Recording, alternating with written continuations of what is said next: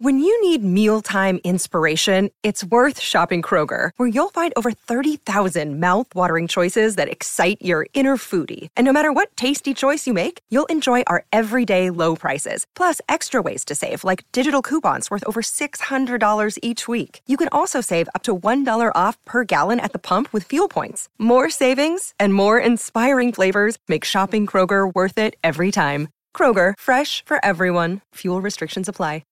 If you've got a thirst for knowledge that never quits, Brightside Podcasts are just what you need. Whether you're into recent discoveries, space exploration, true stories, or useful tips for self-improvement, psychology, gadgets, or just your day-to-day routine, there's something for everyone. Hey, a weird thing happened to me last night. I was watching some movie where the main character was laughing a lot, and I caught myself thinking, what if you laughed, for a full day, nonstop? The thought of it was so funny, for some reason, that I actually started laughing and couldn't stop myself. So, there it began. At first, it was kind of fun. When you laugh, you basically are having fun. Endorphins filling your bloodstream and all that. And although it might have looked weird, since I was at home alone and laughing hard at nothing, I really didn't care at the moment. I was feeling good, and the whole affair didn't even seem like a nuisance. After about 5 minutes, I started realizing I wasn't going to stop after all. It was probably the longest bout of laughter in my entire life. Hey, what was yours? Feel free to share in the comments. You'll never beat my record anyway. So, like I said, 5 minutes in, and I'm still chuckling like crazy. Okay, 10 minutes, 15. That's where I really began worrying if everything was all right with me. It was 10:45 p.m. I was going to go to bed in another 15 minutes, but my educated guess, through all the shaking from laughter, was that I wasn't going to sleep tonight. Anyway, I just lay down, turned off the TV and all the lights, and stared into the ceiling, hoping it would pass eventually. Should I even say it didn't? Well, more time passed, and I started feeling cramps in my belly. That feeling when your stomach muscles ache after you've laughed for a while? Now imagine you've been doing that for close to an hour. Laughter begins in the diaphragm, so my belly muscles felt as if I were doing crunches. I couldn't stand it anymore. So I got up and started doing some chores, as good as I could in my condition. I cleaned my apartment, laughing hard. I washed all the dishes left over from dinner, still laughing like mad. I wanted to pet my cat, but it ran away from me in fear. No wonder, given that look on my face when I walked toward him. Finally, I sat down with my laptop and tried checking the email, but realized at once that putting the computer on my lap while laughing wasn't the best of ideas. Loudly thinking lots of bad stuff through bouts of laughter, I put the laptop on the desk and got to work at last. Surprisingly, it went without much trouble, except occasional belly cramps and fits of weakness in my arms and legs. You know that feeling, when you're laughing so hard you can't do anything else because you're suddenly too weak? That's the thing. I simply felt wobbly. But it passed, and I returned back to work. I didn't want to sleep, by the way, because all that laughing somehow boosted my system with good hormones. I spent the rest of the night in front of my computer, and when time finally came to get ready for work, I realized at last that I simply couldn't go to the office like that. But I had no other choice, since if I tried to call my boss, all I could have done would be chuckle into the phone. On the other hand, how could I appear at work like this? I decided to think about it while getting ready, not to lose time. I went to the bathroom and faced another problem.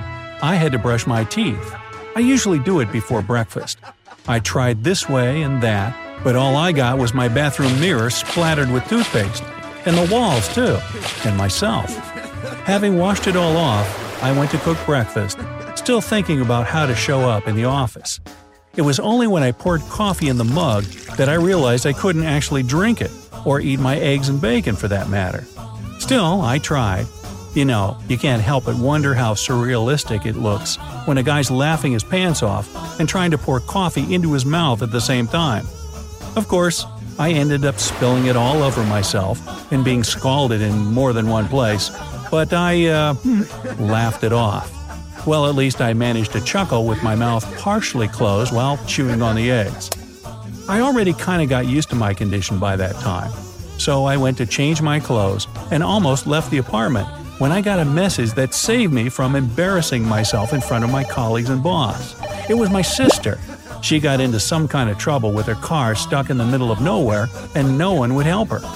I grabbed this opportunity to write to my boss at once that I was having an emergency and rushed off outside to help her. Now, driving through a busy city while laughing like a lunatic must be a scary sight.